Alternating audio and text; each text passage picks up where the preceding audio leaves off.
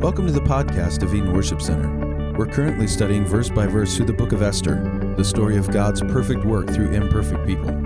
So open your Bible and join us as we remind ourselves that in every situation, God is in control.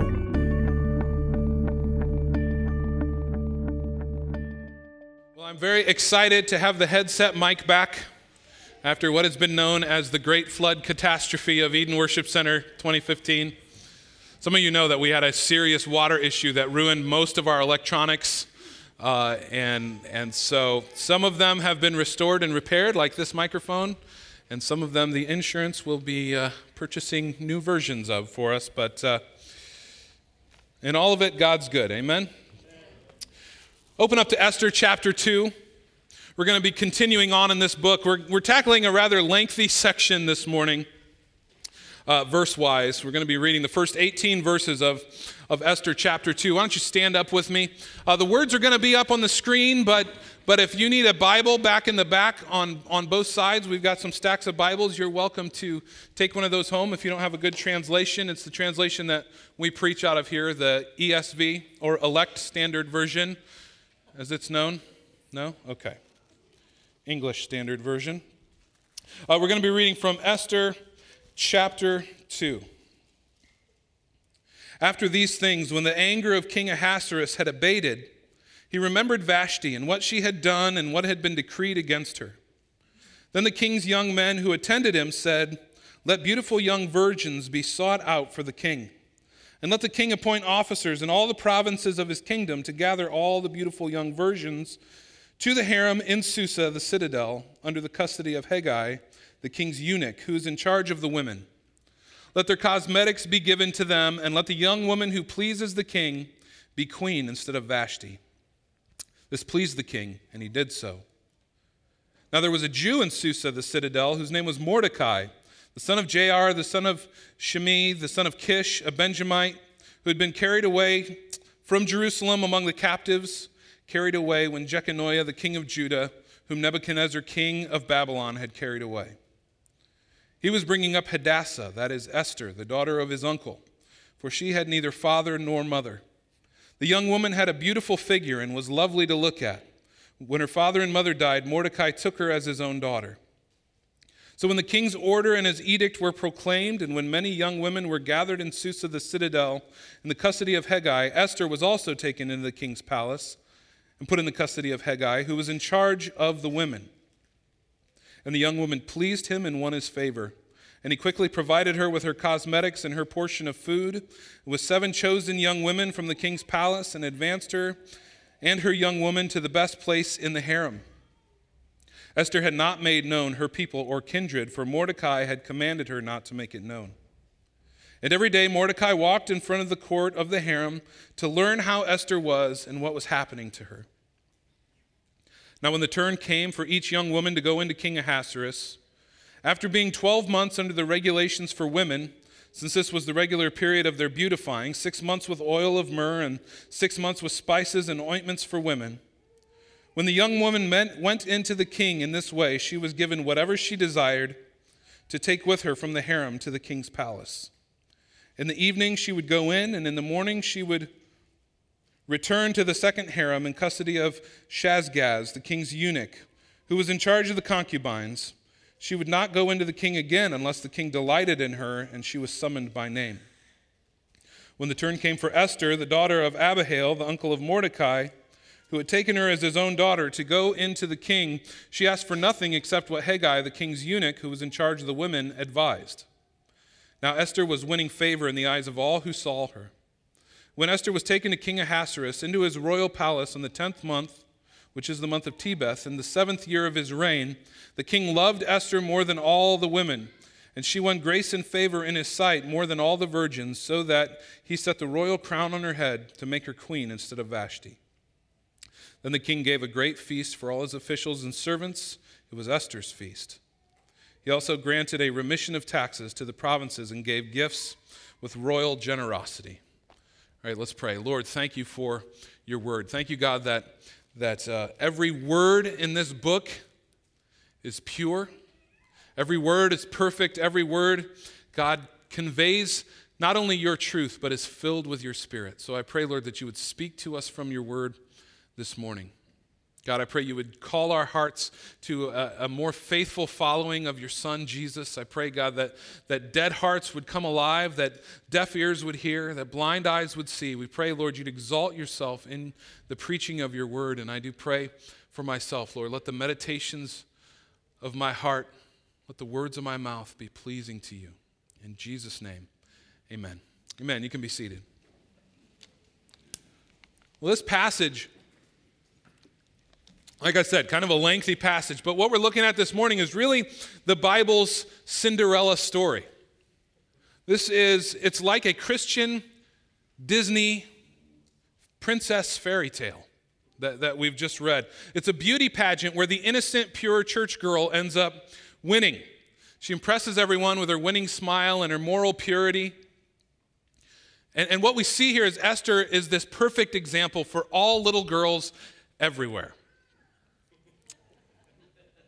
Well, that's how it gets presented most of the time. This passage gets presented with sort of that romantic sheen that you see in Disney prince and princess stories. Nothing could be farther from the truth, sadly. Esther 2 is not overflowing with romance. In fact, it's a dark and uncomfortable story when you really realize what's happening in this story. In Esther 2, we see women being objectified. Women being treated like commodities, treated like cattle.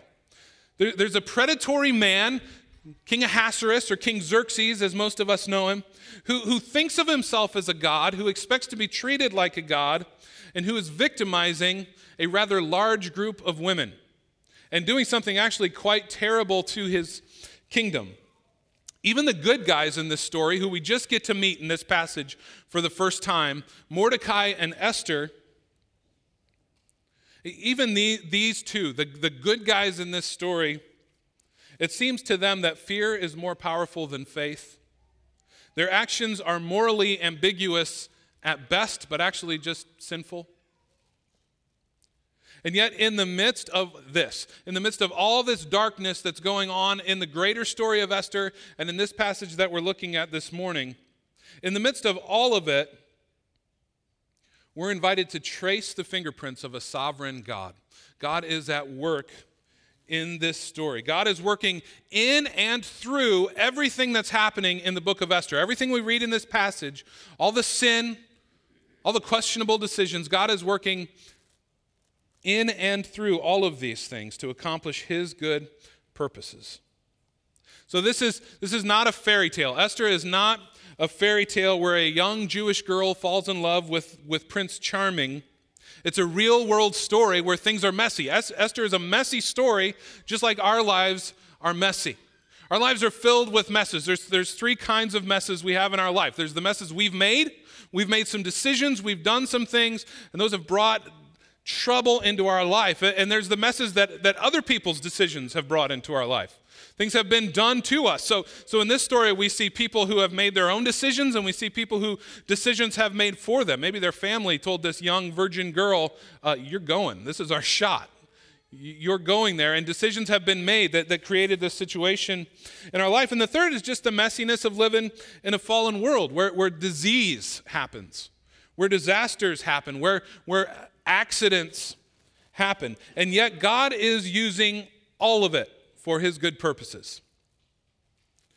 So God is not confounded.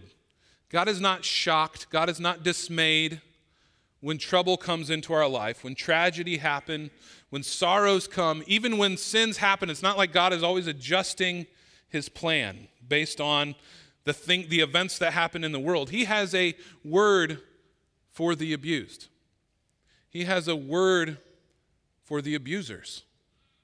He has a word for those who are suffering, and he has a word for those who are causing it. He has a word for the naive, and he has a word for the cynical. The gospel is a real world gospel.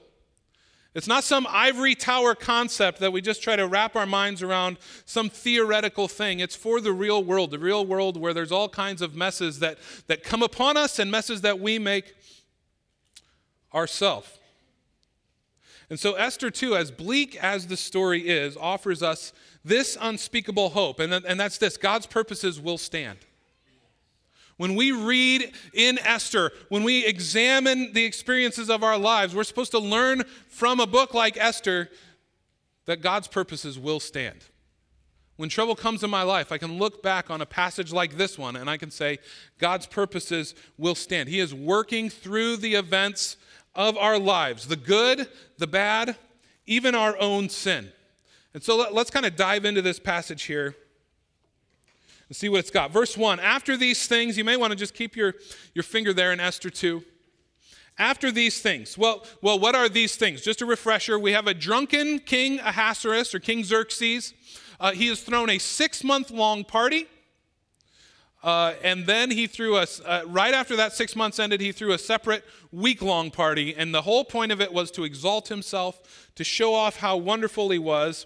And sort of the culminating act of showing off how great he is and what his possessions are is he calls for his queen, Vashti, to come before the party, to come before the people. And so she refuses. She refuses to leave her party and come to his party.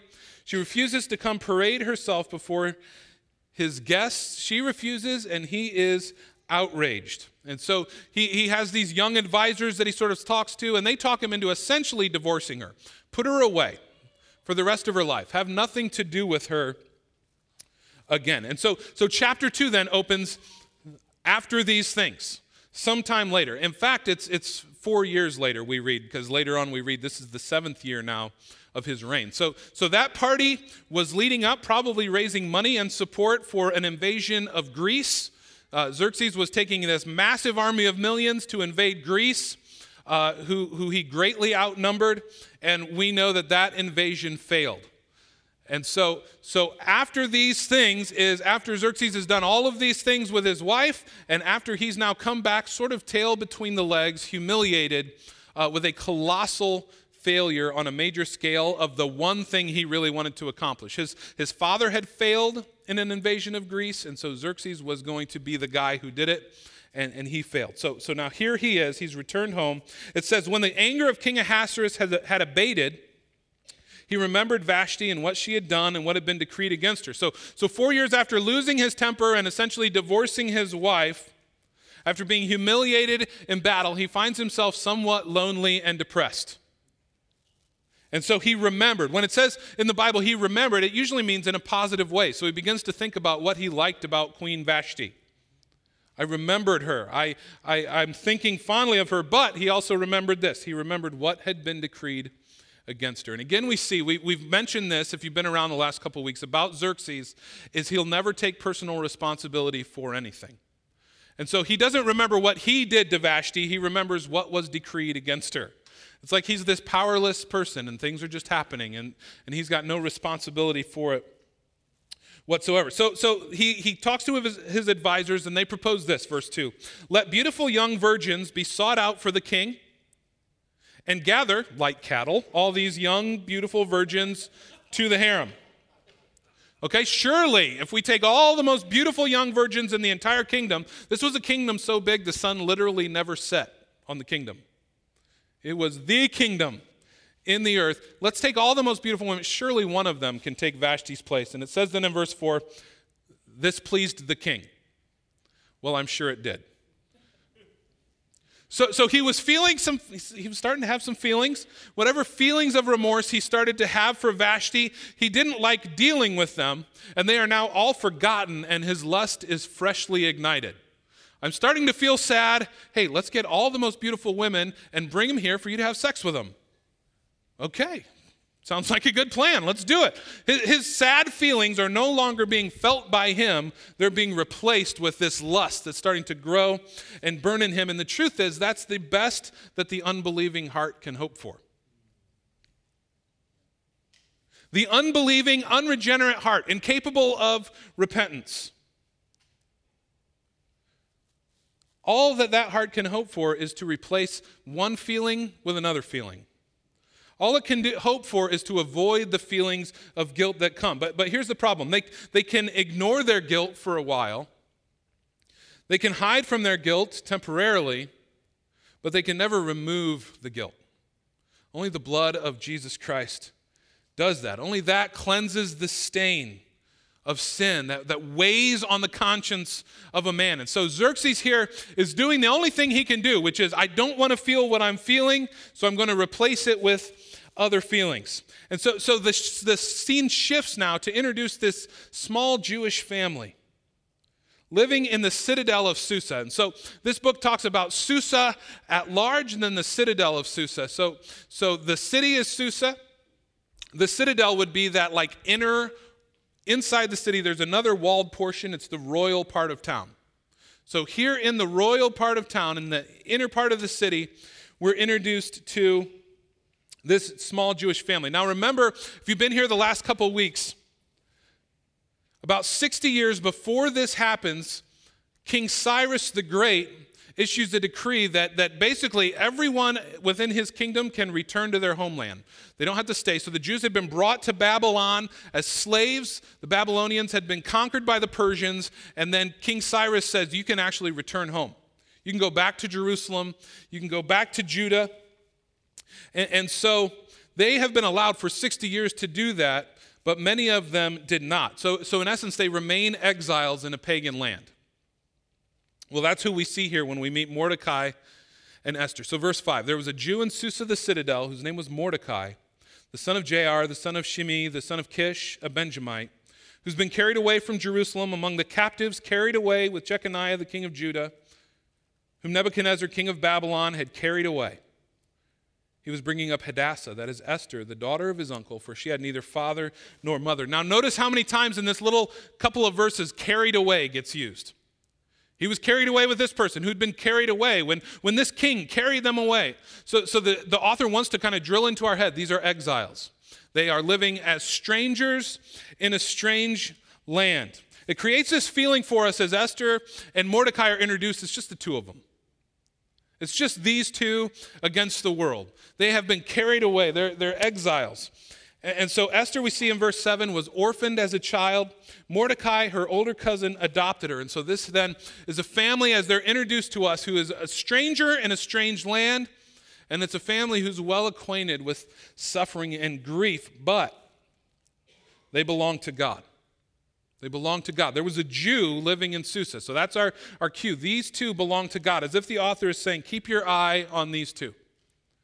God's not done with these two. Keep your eye on these two people. That's why we get Mordecai's lineage. Mordecai's lineage tells us something that's sort of important for a subtext in this book, and that is he's a descendant of King Saul. So when it says he's a descendant of Kish, Kish is King Saul's dad. And so that's going to play a role in this story kind of going on underneath the surface. But so there's these two people identified as God's people, but they're completely assimilated into pagan culture. In fact, their parents were probably completely assimilated into pagan culture. So Mordecai is a Babylonian name. It's not a Jewish name. It actually means man of Marduk or worshiper of Marduk, Marduk being a Babylonian god. So Mordecai here, we're introduced to this Jew who's named worshiper of false god Marduk. Now, why is King Saul's descendant named worshiper of Marduk? Well, they've been completely assimilated into this culture. Esther is introduced. It says Hadassah, that is Esther. In other words, her Jewish name is Hadassah, but the name she goes by is Esther, which is Ishtar. That's a female Babylonian god. So we're introduced to two of God's people who are completely fish out of water in this situation, completely assimilated. They're in a place they shouldn't be. Their names even tell us something's wrong. We'll find out later in this passage, Mordecai even tells Esther, don't tell anybody you're Jewish. And so there's something going on with these people. Well, in verse 8, this scene shifts back. So we start with the king. We shift to these two and meet them for the first time. And now we're back to the king again. The king's decree has been carried out. The citadel of Susa, that inside part of the city, the walled part, is overflowing now with young women. History tells us more than 1,000 of the most beautiful young women in the kingdom are all brought together into this place. And Esther is one of those beautiful young virgins. In fact, it says something of Esther that nothing is said of any other woman. She had a good body. So it wants us to know Esther's a part of this by virtue of what? How she looks. She is a part of this. She is one of these beautiful young women. So verse 8, Esther was taken into the king's palace and put into custody of Hegai, who's in charge of the women. So Esther's moved into the harem. Hegai is this eunuch that's in charge of all the women. He's had a particular surgical operation so that the king does not feel threatened by him being around all of his concubines. Hegai's in charge, and it tells us that immediately she finds favor with him. It says she finds favor in the eyes of Hegai and begins to immediately receive special treatment. Now this word favor here is this Hebrew word chesed, which is the same word when it talks about God's covenant kindness to his people. So there's this covenantal, you're God's person and you're now getting special treatment as a result of that, even though they don't know.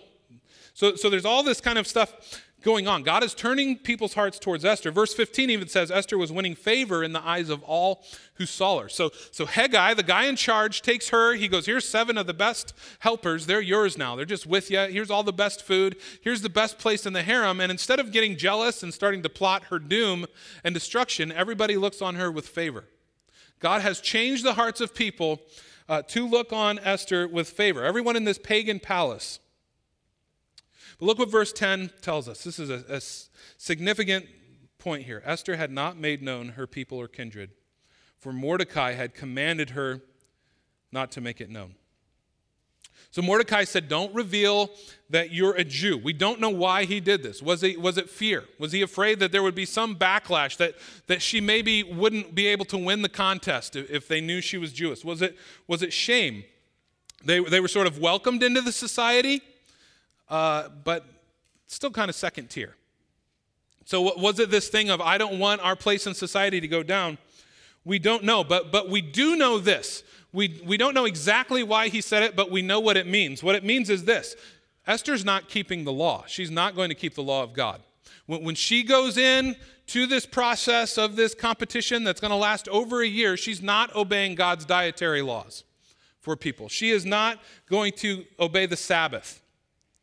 She's certainly not going to attempt to obey God's sexual laws. She is also attempting to marry a pagan. So we don't know exactly why Mordecai said, don't tell him you're Jewish, but we know that there's every intention we're not keeping the law of God at this point. So the God of Israel for Esther and for Mordecai is a past tense thing. That was our people's deal. We come from there, that's our heritage, but that was their thing. We're not keeping his law. It's as if Mordecai is saying to Esther, we are out here on our own. It's you and me. We've got to make our way. We've got to make our future. Verse 12, now when the turn came for each young woman to go to the king, Ahasuerus, after being 12 months under the regulations for women, since this was the regular period of their beautifying, 6 months with oil of myrrh, 6 months with spices and ointments for women. So guys, when you're ready to go somewhere and your wife's not yet ready, if it hasn't taken her a year, she's still doing better than this. This is a year. 12 months of spa. Okay, they're in a spa for 12 months to get ready for one night. One full year to get ready for one night. Ointments to soften and moisturize the skin. The literal translation is the scraping. So there's like oils and lotions being put on and scraped off, so the skin's being softened. It also was not cool to have a tan, so they're trying to get rid of the tan. They wanted them to smell just right. Makeup was fully developed in this day. The Persians actually considered makeup to be a science and a spiritual thing. So the priests were sort of the scientific spiritual leaders with makeup, watching over and protecting the science of makeup. They believed beauty brought you closer to the divine. So all of this is going on. And then these women brought from every corner of the world. Like, we're trying to make a queen here, so we're spending a year teaching them etiquette, teaching them how you behave in royal circles. All of that sort of thing is going on. Verse 13, when young women went into the king in this way, she was given whatever she desired to take with her from the harem to the king's palace. Now, we don't know what that means. We don't know if that means she, as a comfort, you can bring something, like bring your blanket.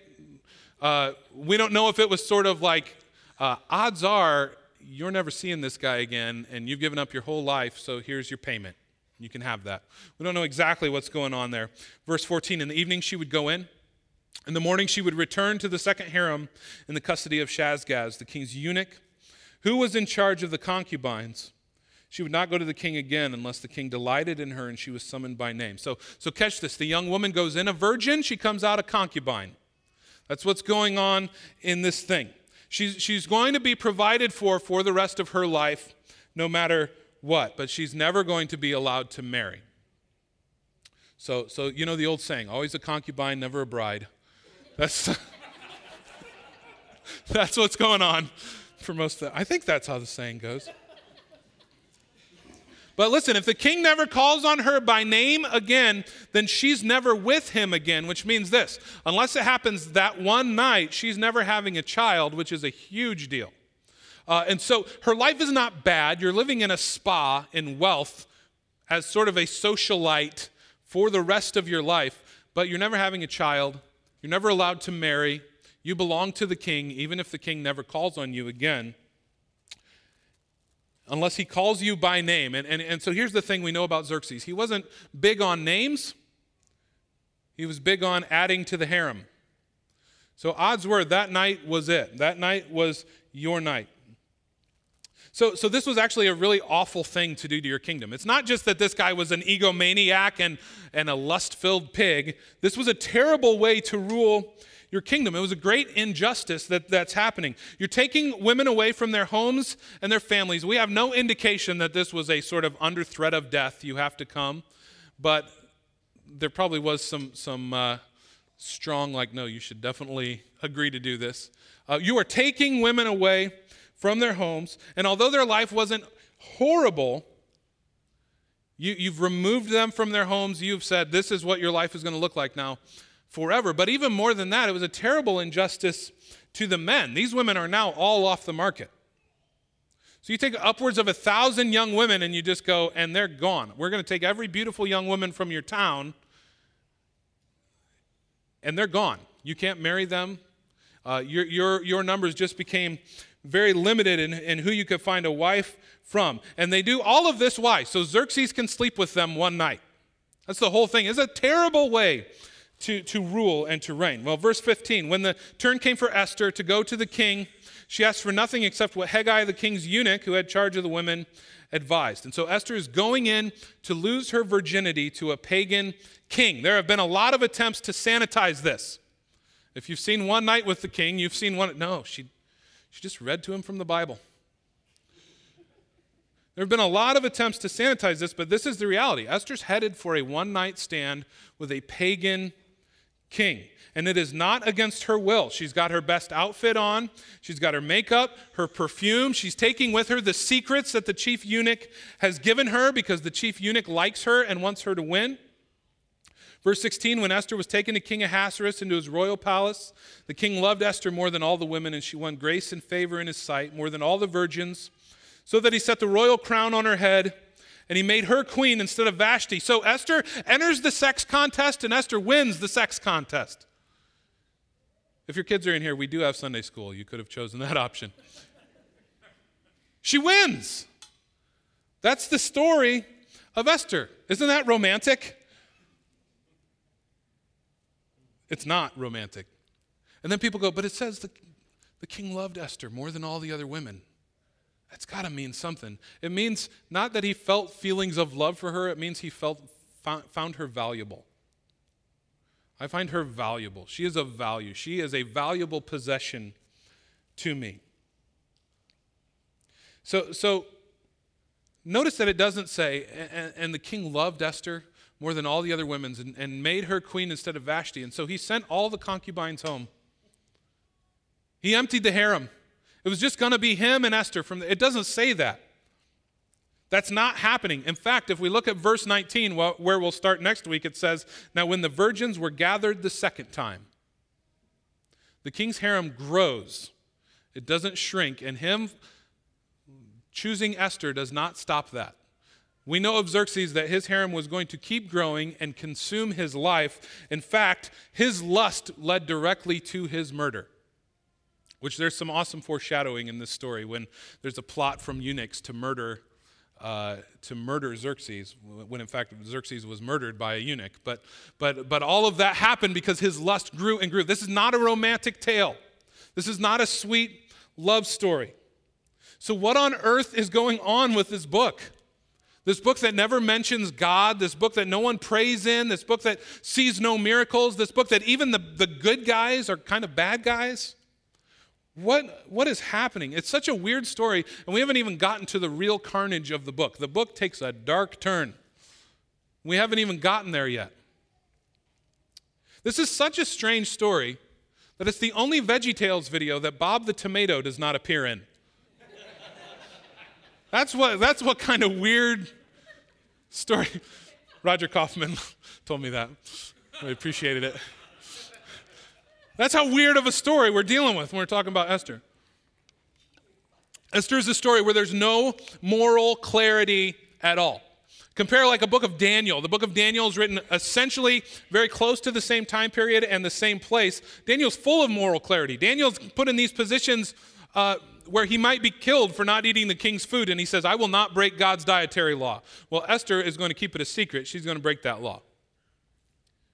Daniel puts his life on the line saying, I will not cease my prayers to God that have been commanded. And Esther says, I will keep it a secret that I'm Jewish. I will, in fact, not pray. I'm going to stop all of this kind of stuff. Right? There's no moral clarity in Esther when there's such moral clarity in other books. Xerxes is a terrible guy. And there's no statement made in the book condemning that. In fact, these stories are told in such a way that we can romanticize them and turn them into romantic, sweet things. There's atrocity that's going on. Esther and Mordecai, the good guys, appear to be thoroughly paganized. They should not be in Susa. They should have returned to the promised land. They don't obey the law of God. They don't keep the Sabbath. They don't obey the food laws. Esther's having a one-night stand with a pagan king that she's apparently super good at. She's marrying a pagan, a non-Jew. They're hiding the fact that they're Jews. Later, we will see a rather disconcerting amount of bloodlust coming from Esther and Mordecai. And we haven't even met Haman yet, who's a significantly gross villain in this story. And yet, listen to me, God's plans are being carried out to the letter. Perfectly. God is working through each person's decisions and actions to fulfill his eternal purposes. And this is so important for us to get. God is not working in spite of their actions. God is working through their actions. Esther is a story, when we read it from front to back, that we see each event needing to happen precisely as it happened for events to play out the way they did. God is not changing the plan based on what people do. God has written the plan.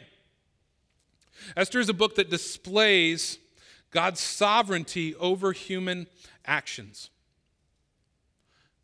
It's these two things, these sort of twin truths. God is sovereign and humans make decisions, and those decisions matter. And we see that over and over. So why did Xerxes throw a huge drunken party? Because God ordained it. And because he wanted to raise money and show off his power.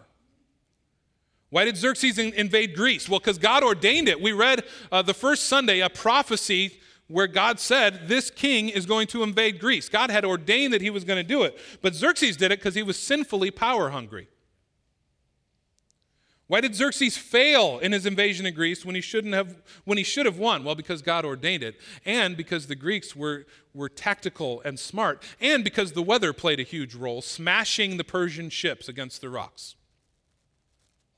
Why did Vashti refuse to come to his banquet? Because God ordained that she would refuse to come to his banquet, and she had some reason. Probably not, as the Jewish scholars said, because she had a tail. But there was some reasoning going on in her that made her say that. Why were Esther and Mordecai in Susa instead of Jerusalem? Because God ordained that they be in Susa instead of Jerusalem, and because they had been thoroughly Persianized and secularized. They wanted to be there. Why was Esther so physically attractive? Because God ordained it, and she apparently makes some good food choices.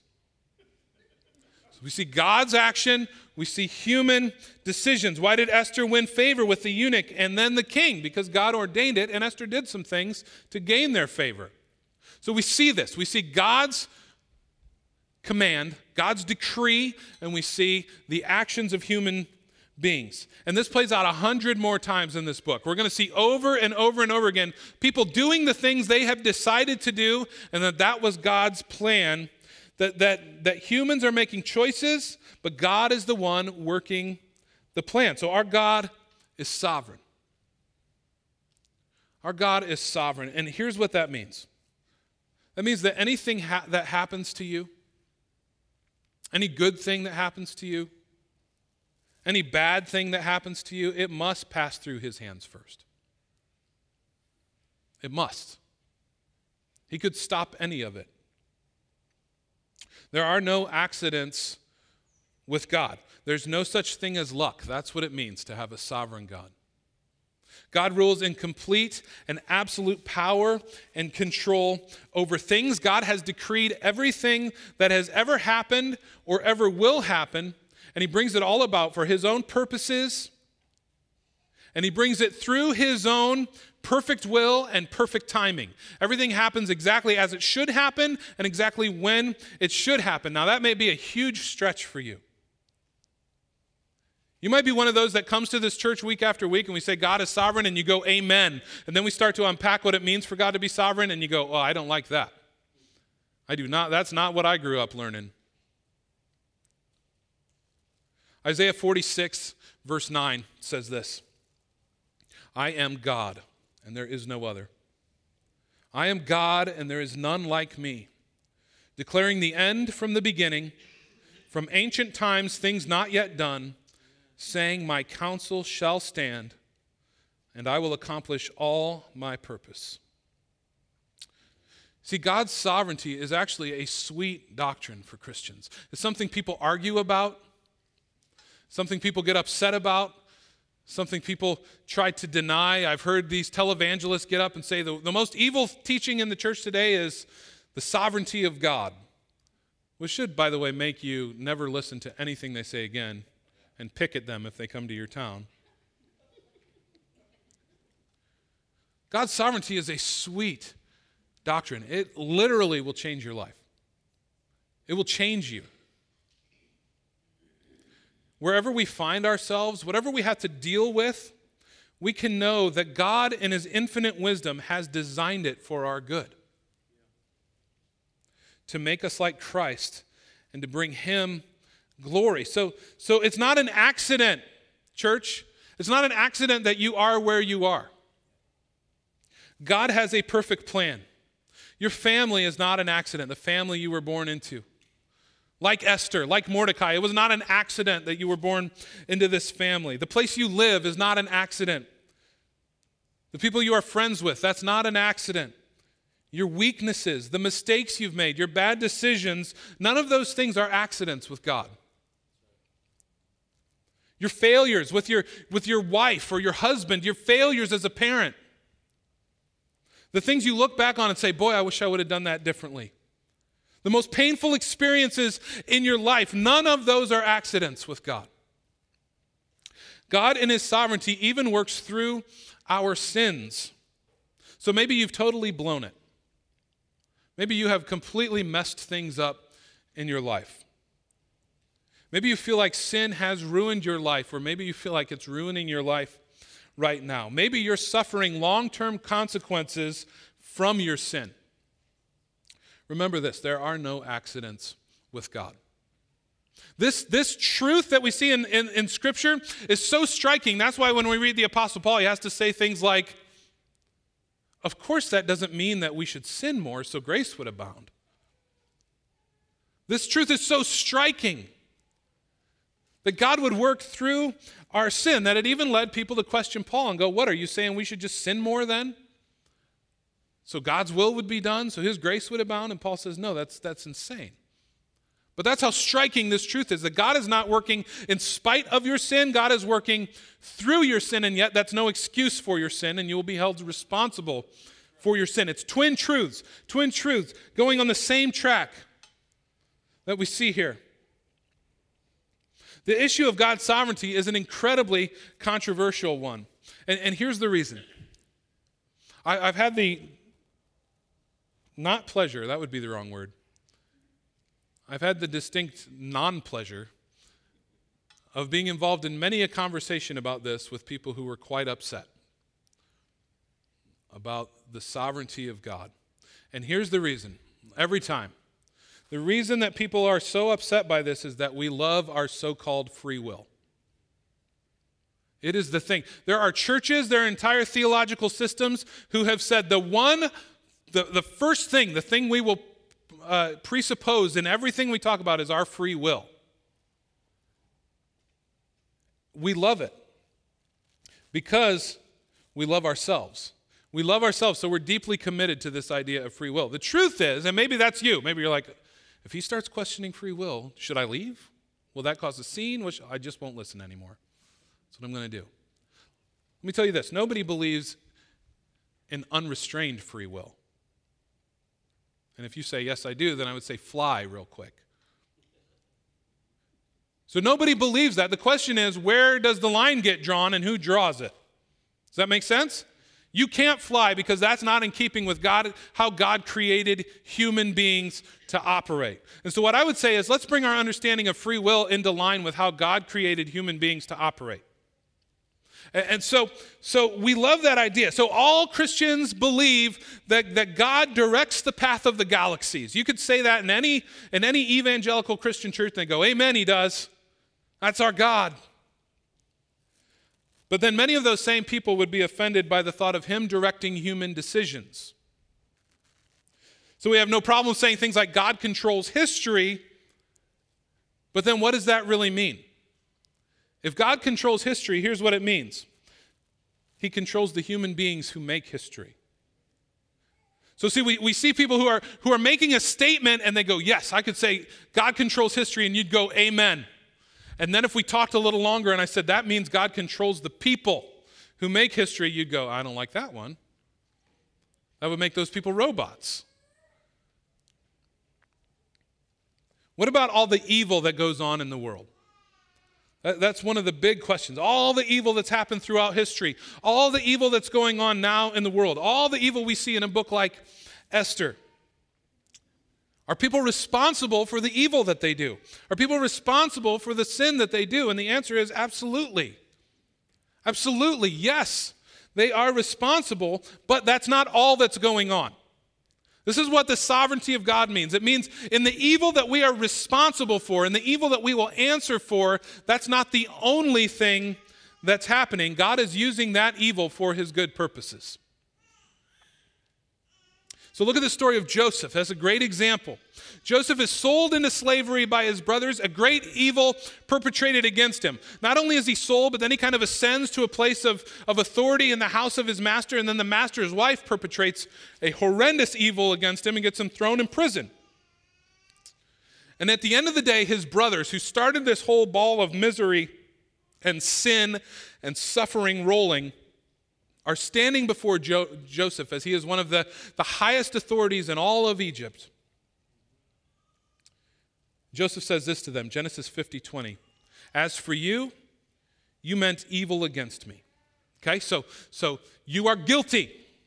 You are guilty of a sin that you will give an account for. You meant evil, but what else? That's not all that's happening. God meant it for good, to bring about many people who should be kept alive as they are today. So the situation of Joseph was not his brothers did something bad and God chose to make lemonade out of lemons. The situation of Joseph is God ordained that Joseph's brothers would sin and sell him into slavery, and he ordained that Potiphar's wife would sin and accuse him of rape, and he ordained that he be thrown in prison so that he could be elevated, so that God's people could be saved, so that the Messiah could come, so that you, Christian, could spend eternity with God. We stretch out the story through eternity and we go, I don't have such a problem with what happened to Joseph. But when you're Joseph, you got moments where you say, a good God would not send this my way. God's plans are eternal plans. We need to look at them from an eternal perspective. So it's one event. Joseph is sold into slavery. One event. In that one event, his brothers did evil, and God knows it. And in that one event, God was working for good. Same event. So the Bible's not afraid to show that God is sovereign, ruling over evil. Isaiah 45, verse 6, I am the Lord, there is no other. I form light and create darkness. Now listen, this one might blow your theology out of the water. I make well-being and I create calamity. I am the Lord who does all these things. Lamentations 3, verse 37. Who has spoken and it has come to pass, unless the Lord has commanded it? Is it not from the mouth of the Most High that good and bad come? It's very well received in the church today to say God would have nothing to do with that. Some natural disaster comes and some preacher goes, we better be listening for God's voice. And people are like, oh, you monster. And see, that's why people hate God, because you've accused God of evil. And yet it says, I'm the Lord. I make well-being. I bring calamity. It's from my mouth that both good and bad come. But in all of this is so important. God never violates his holiness. God never forces a person to sin. When we sin, we're doing exactly what we want to do. In the story of Esther, we're going to meet this guy, Haman.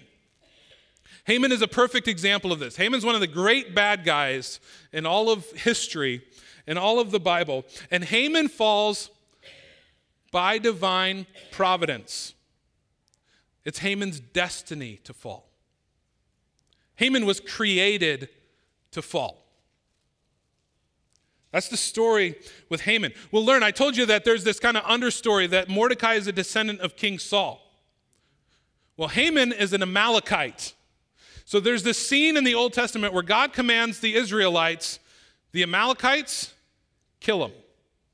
Kill all of them. Kill the men, kill the women, kill the children, kill the animals, kill all of them, and Saul disobeys. Saul can't bring himself to do it. Saul kills most of them. Saul brings the king back with him and some of the cattle because he wants to increase his own riches. He wants to show his might by dragging this king and his power over him. And the prophet comes to Saul and he says, Saul, did you do it? And Saul said, yeah, I did it. And he says, then why can I hear sheep? Saul is judged harshly. See, Haman shouldn't exist. Our God, our loving, good God, commanded that all Amalekites be wiped off the face of the earth. And now here's Haman, and Haman is destined for the destruction, and it is God's plan. But Haman is going to go down because of his own sin, because of his own pride, because of the decisions he makes. So God's not forcing Haman to sin. Haman's doing exactly what Haman wants to do.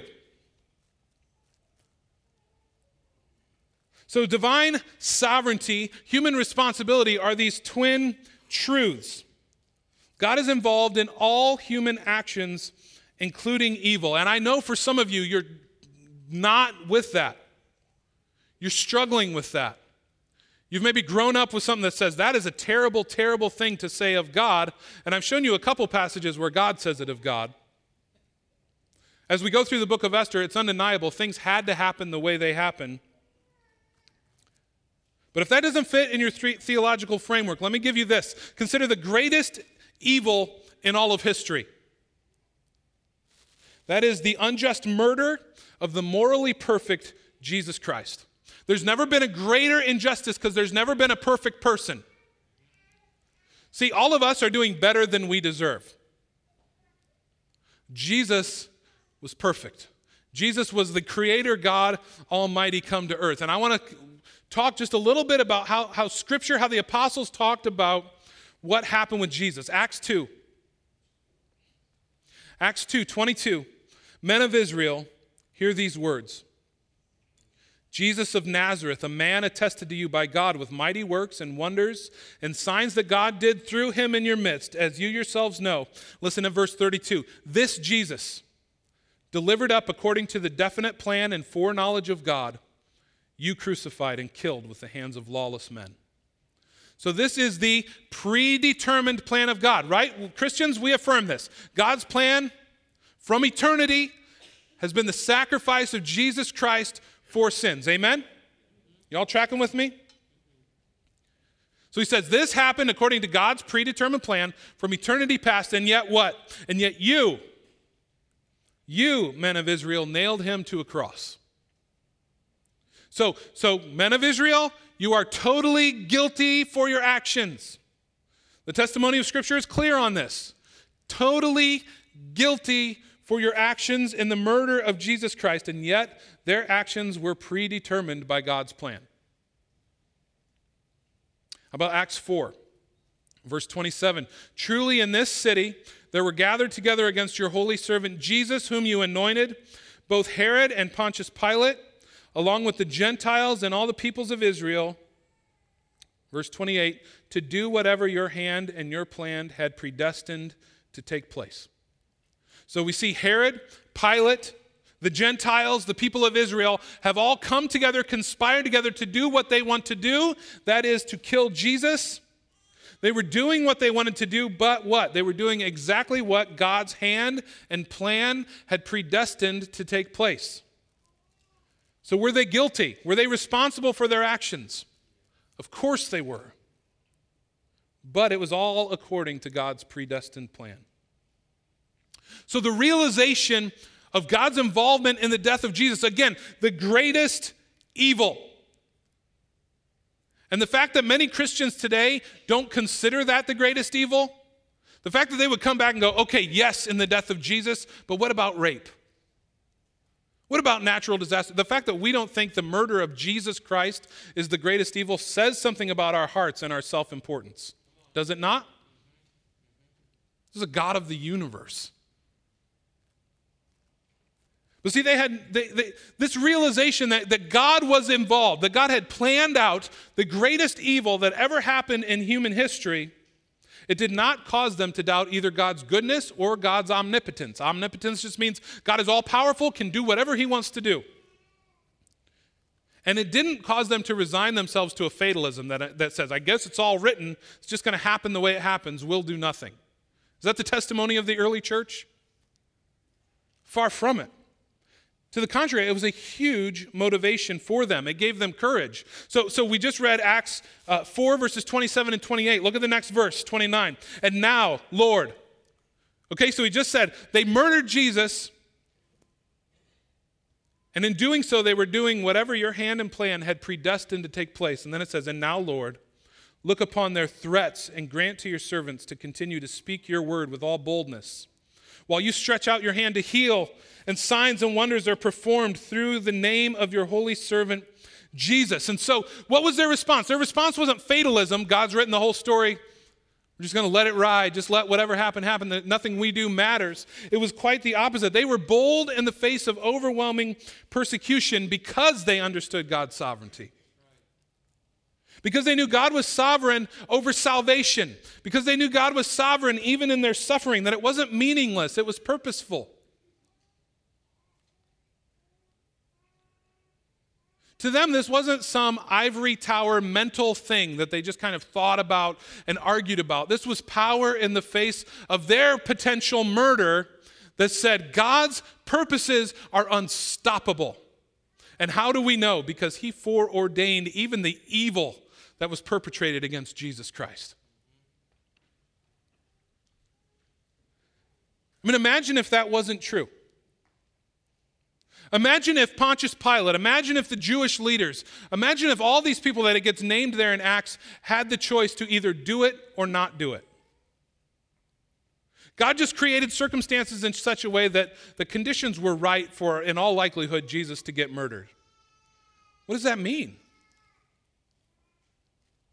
It means God was gambling with the salvation of all people for all time.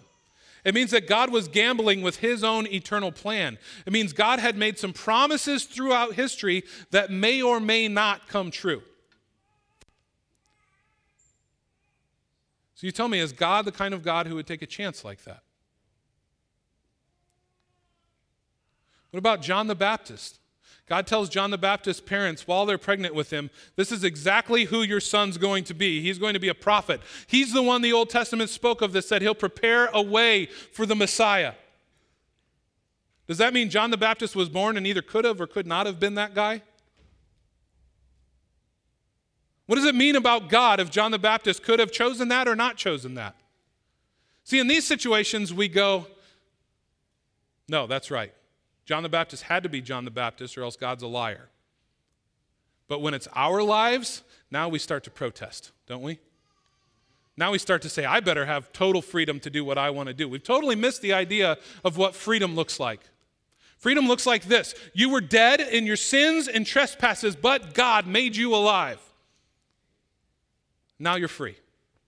Now you can live like it. When God makes us alive, we have a new heart that has new desires. So God, no. God never forces anyone to sin. That's all dead people do. All they do is sin. But Christian, God made you alive, and now you're free. Now you're alive. Worship team, if you want to come on up. This isn't some theoretical thing. This isn't the kind of thing we should sit around and get mad about and argue about. If all the sovereignty of God is to you is an argument, then you've missed the point entirely. God is governing the universe and history towards a certain goal. That goal is to unite all things to himself in Jesus Christ. And this goal is so glorious, this goal is so good that no temporary earthly evil could possibly compare to that.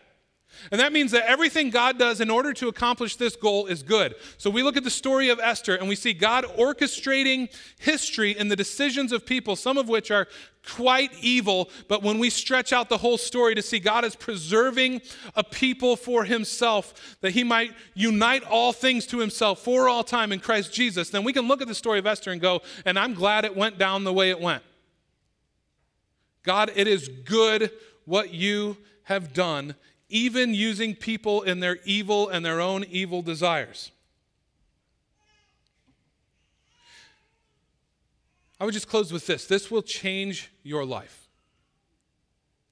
If you're one who has an argument with this, if you're one whose theology is being a little blown out of the water and you're not sure if I'm a terrible heretic or what the situation is, I would say two things. One, you can talk to me anytime and I won't be threatened by it, and I'm happy to talk to you, and nothing really makes me happier in the whole world, actually, so it'll be fine. An hour later, you'll be like, I shouldn't have done that. I shouldn't have talked to him. That's number one. Number two, it will transform your life. When trouble comes your way, when trials come your way, you will see them differently. You will see the world differently, and you will have a motivation you did not have before. The life of satisfaction in God is the life that trusts in his sovereignty. You want to be satisfied in God? Begin to trust his sovereignty. Begin to trust his rule.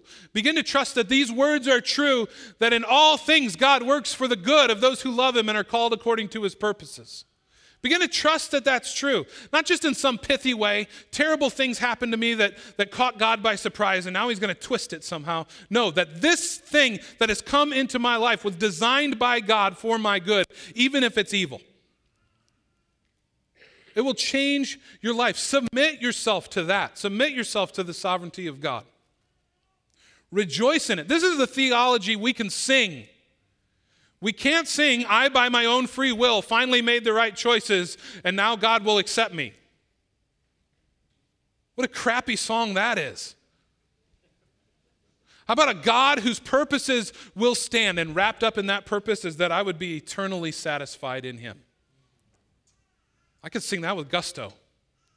A God who will never leave me, a God who will never forsake me because he is so committed to the glory of his name and his eternal plan.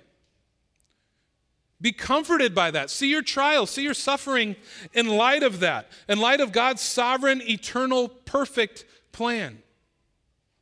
Let it motivate you to boldness in your faith. Let it push you towards prayer. Let it inform your prayer. If we really believe this, we could pray that God would save our loved ones because we believe that's the kind of thing God does. That's what you're praying when you pray someone would get saved. You're not praying God make them smart so they see the truth. You're praying God save them. Make their dead heart come alive. We can pray it because we believe it. Let it give you confidence in sharing the gospel. Like these saints we read in the book of Acts who pray this prayer. God, they came together to sin in the most evil possible way. They're breathing out murderous threats against us, and it was all according to your plan. Therefore, God, give us boldness to share the truth while you stretch out your hand to do your work. Let it motivate and inform your prayer, your confidence in sharing the gospel, and cause you to trust in God's goodness even when you don't see it in the moment. Let's just stand up to sing together. Just want to encourage you as we come into this time. We sang this song earlier. One of the great hymns of all time in the church. A Mighty Fortress is Our God, written by Martin Luther during the Reformation. He's facing the opposition of the most powerful entity on earth, the Roman Catholic Church, literally breathing out threats against his life on a daily basis. In the midst of peril, in the midst of despair, in the midst of struggle and the most intense battle, he writes this song, A Mighty Fortress is Our God. And those words we sang this morning, though this world with devils filled should threaten to undo us. Now those devils might be an increasingly hostile culture that's coming against us. It might be very real demonic forces that are coming against you, seeking to undermine God's work in your life, and you might be the devil filling this world. Your own sin, your own evil choices. Though this world with devils filled would threaten to undo us, says this, we will not fear. For God has willed his truth to triumph through us. There may be all kinds of things that have come into your life, all kinds of attacks from the outside, all kinds of sin from the inside. And in the midst of it all, the sovereignty of God would cause us to say this, we will not fear, because God has willed his truth to triumph through me. And all the things that happen to me and all the sin that I commit, God has chosen his truth to triumph in this world through me. That gives us motivation, amen? Amen. So we'll just spend some time singing this song together.